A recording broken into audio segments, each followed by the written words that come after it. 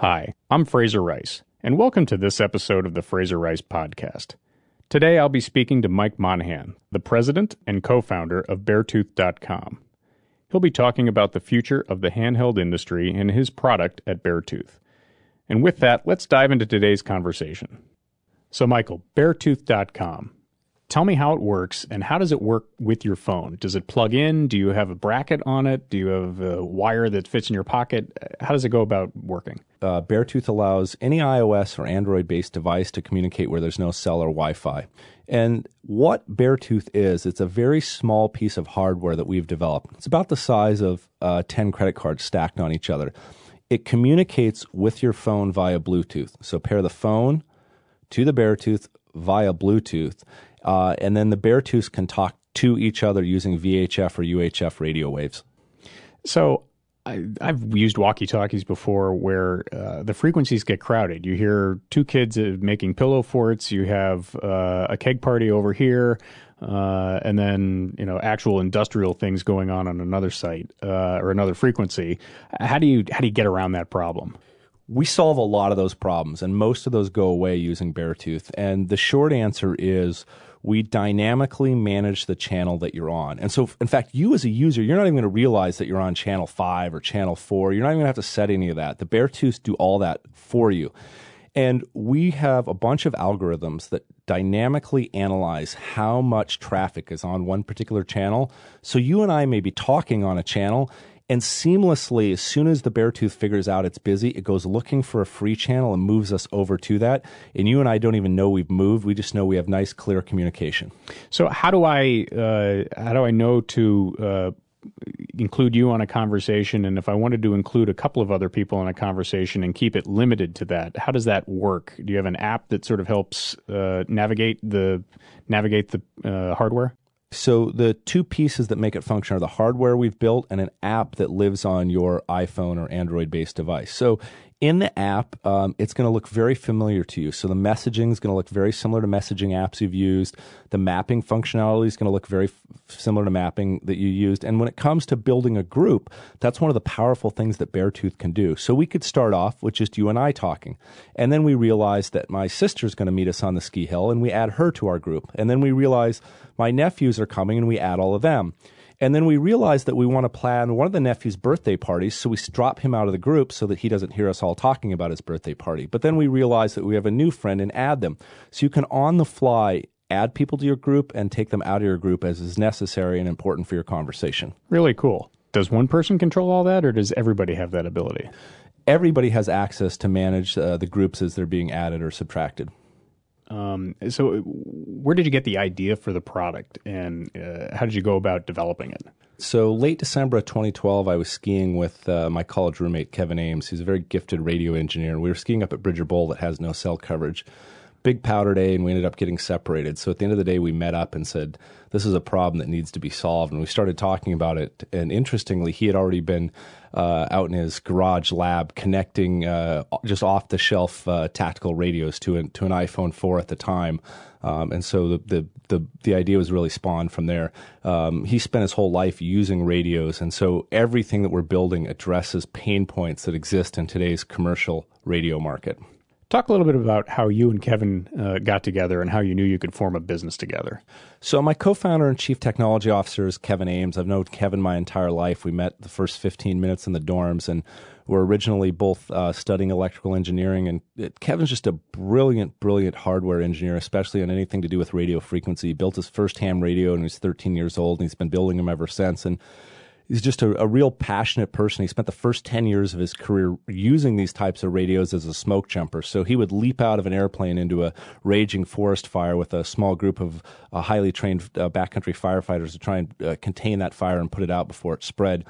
Then he spent the next 10 years of his career building, designing, maintaining, and implementing the radio systems that those type of firefighters would use to communicate and stay safe on the side of a mountain. And so as you were getting from proof of concept to an actual product, how much of what you do is sort of design-oriented, and then how much of it do you come about via trial and error? So there's a very delicate balance between those two, and that's because we have two equally important sides of the house. We have a hardware side, and hardware tends to take a little bit more design and thought, just because the cycles are much longer. A full turn of a circuit board is at least a month. And so you have that side that needs to be pretty well designed and thought out ahead of time. And then you have the software side that, yes, the very large structures need to be well thought out and designed, but it's a bit more iterative as you move through the process. So we try to keep a very delicate balance between those two concepts. And so as you're designing the products, how much interaction do you have with the hardware manufacturers of phones, the Googles, the Apples, Samsungs, et cetera, so that what you're implementing works well with them and so that you're not taken by surprise when they have new functions? We certainly speak to a lot of large-scale technology makers, if you will. I can't say that we have a ton of insight into their pipeline, but our team has a pretty good idea of where things are going, whether it be Android releases. And so as they put more functionality into their code or into their hardware, we then can design that into what we're doing. So tell us a little bit about your background. We've known each other for a while, and you certainly came from a Wall Street perspective. How did you get into that, and then how did you take the skills and experience from that and apply it to really kind of this startup endeavor?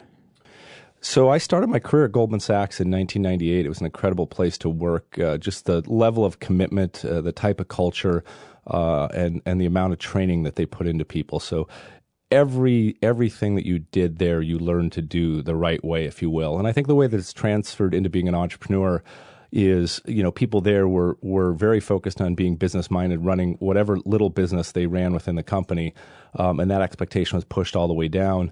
And the direct translation to starting a entrepreneurial endeavor is as you are moving through the cycle, so much of what you do is setting a milestone and then beating that milestone to continue to fund operations. And so I think that background of understanding how to finance a company is incredibly powerful when you're doing something that takes a fair amount of capital before any revenues will be realized. And what is it like raising money? How do you get that concept across to people who are used to maybe fancier Facebook.com-y types of situations? And how do you deal with that? So in general, raising money is difficult. You're asking people to part with capital that they've accumulated by making wise choices, and you're asking them to invest in something fairly uncertain.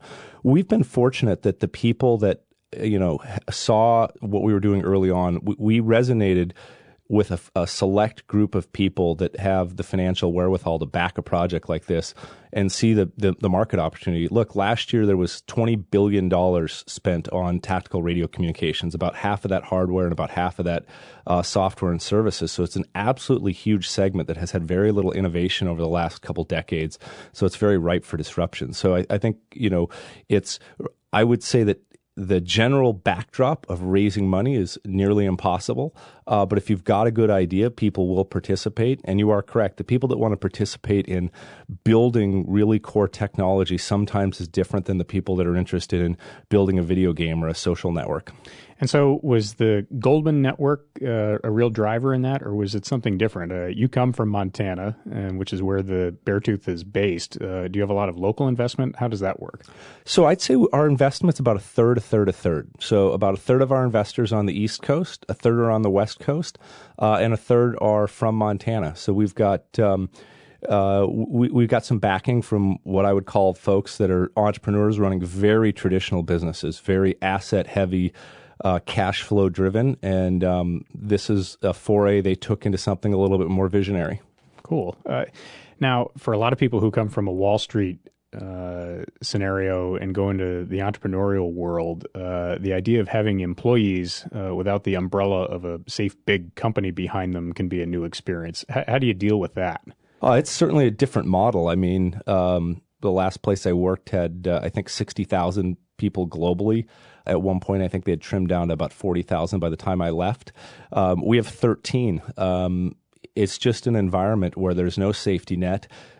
Each person is responsible for executing not only their piece of the puzzle, but there's a lot of white space between the puzzle pieces, and you have to also execute on filling in that white space. So you execute on your piece understand the gap to the next piece, and I'll also execute along that gap. And so as you're executing your business strategy, how do you surround yourself with expertise? That is to say, when you need help and you're sort of understanding how to execute what you're doing, how do you get the people around you that you need that will get you there without overloading the senses in some ways? And how do you pick and choose the advice that you listen to? So most advice, the easiest way to screen it out is all advice should come with one of three things: cash, code, or a customer. What do we mean by that? We listen to our investors. We listen to people that develop our technology. That's the code or the hardware piece. And then we listen to people that bring us customers. That's the customer side. So in general, if someone hasn't brought you one of those three pieces, they don't understand your business. And while their advice may be well-intentioned, it's often meaningless. So that's sort of the filter we use to decide which advice to let in.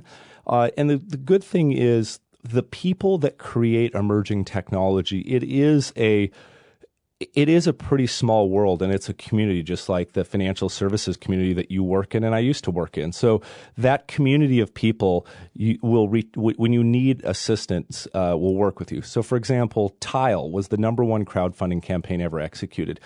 Nick Evans, their founder and CEO, and I have become very close. He's an advisor to the company. He's an investor in the company. So anything that has to do with executing crowdfunding, we reach out to Nick for, just given his deep expertise in the area.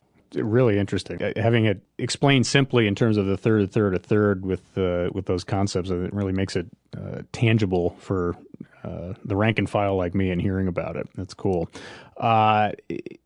Talk to me a little bit about working in Bozeman. It's not a typical startup haven as we hear about Silicon Valley and New York and all the Austin types of places that are sort of typical for electronic startup situations. What was it like to locate your business there? And what are the pluses and challenges that go with that?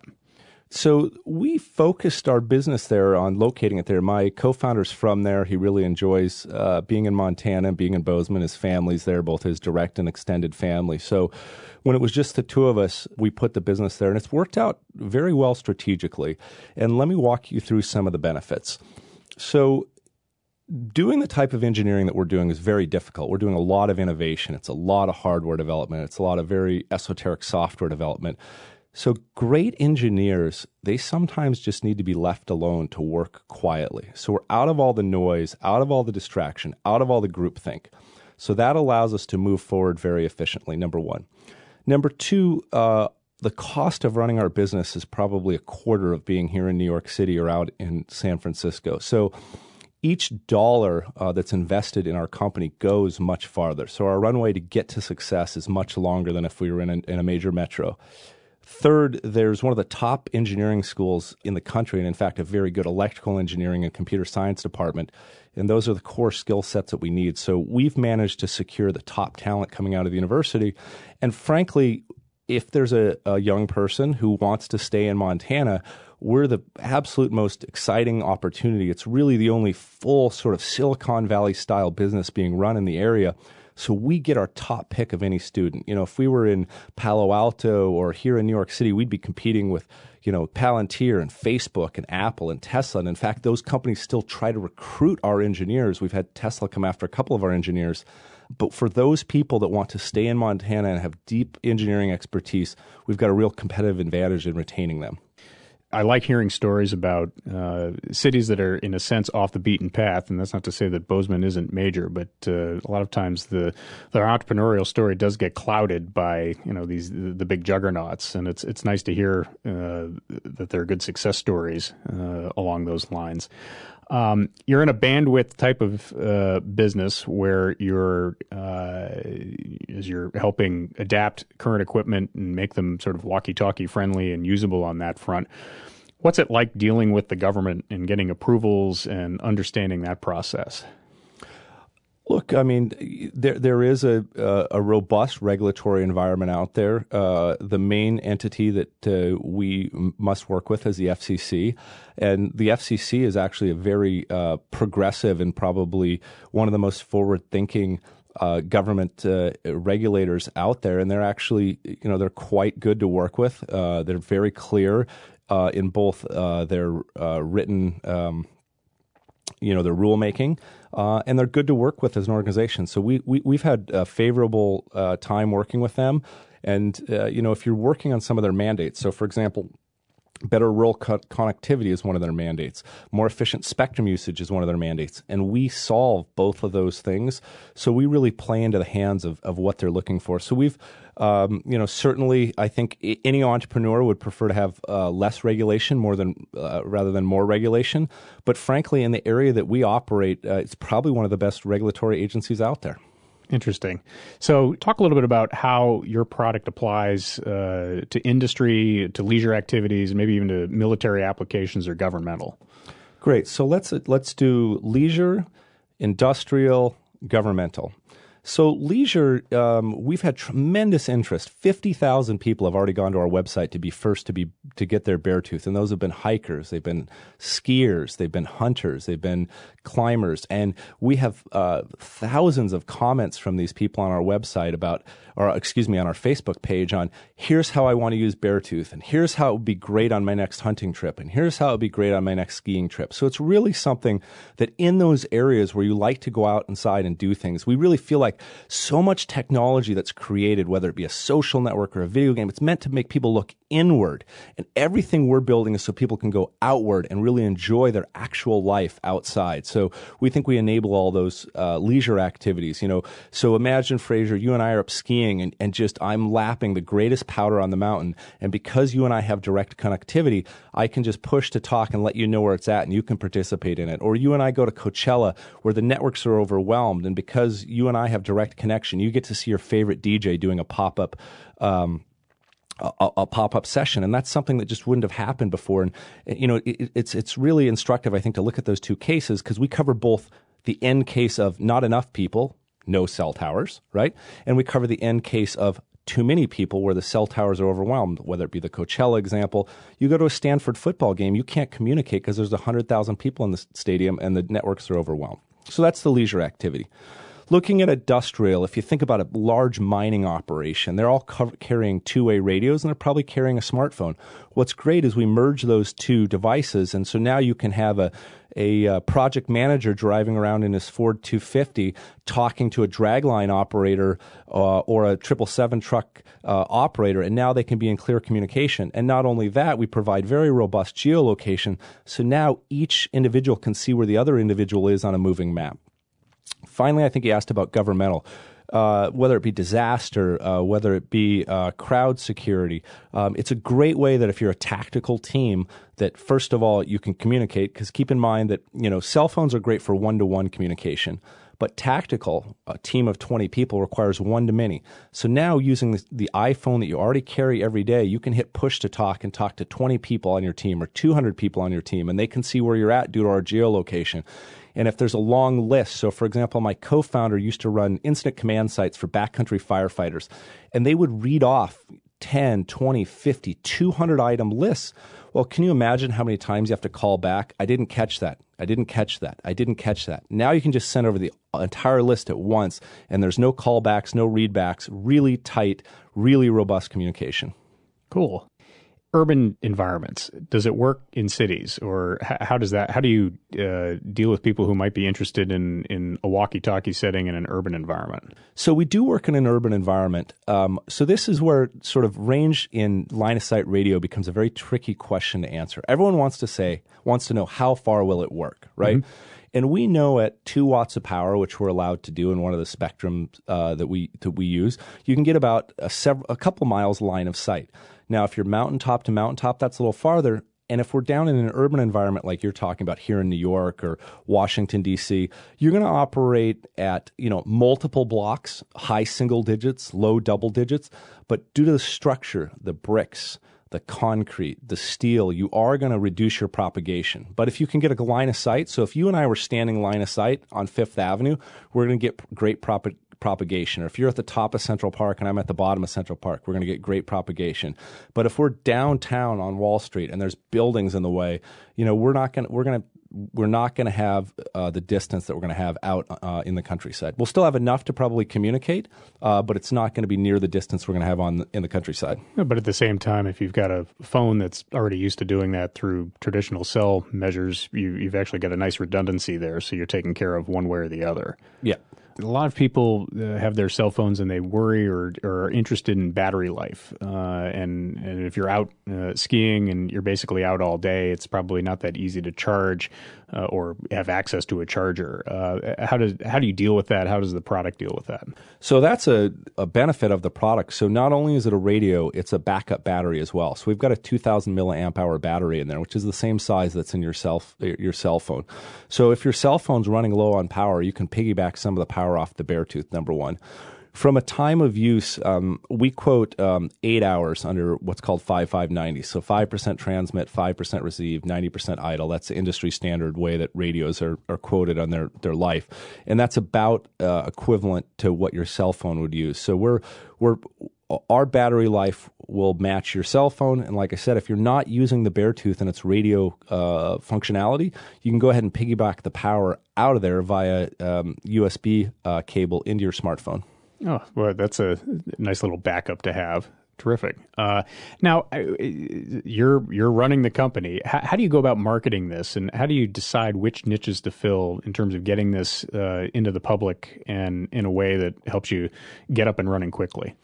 So we think our core customer is something called a life explorer, and that's a broad term, but what it really means is that we believe that same person that goes skiing at Tahoe or Vail or Aspen or Bridger Bowl or Big Sky, they go to Coachella, they go to some type of outdoor activity. And so we're really targeting to that person that lives an active lifestyle.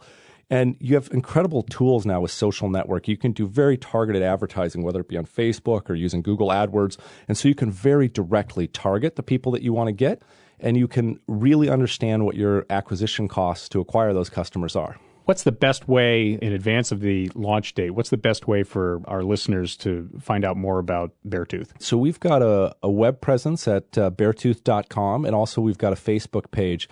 Both of those are incredible resources to learn more about it, to see some of the demonstrations we've given in the public, read FAQs, and both of those are loaded with information. Or if your question is not answered there, support@beartooth.com, and you'll get your question answered very promptly. Terrific. My pleasure having you on. Thanks for coming. Great. Thank you. And that concludes this episode of the Fraser Rice Podcast. Today we talked with Michael Monahan from beartooth.com. If you're interested in reading my blog or to listen to previous podcast episodes, just visit fraserrice.com. Thanks for listening and have a great day.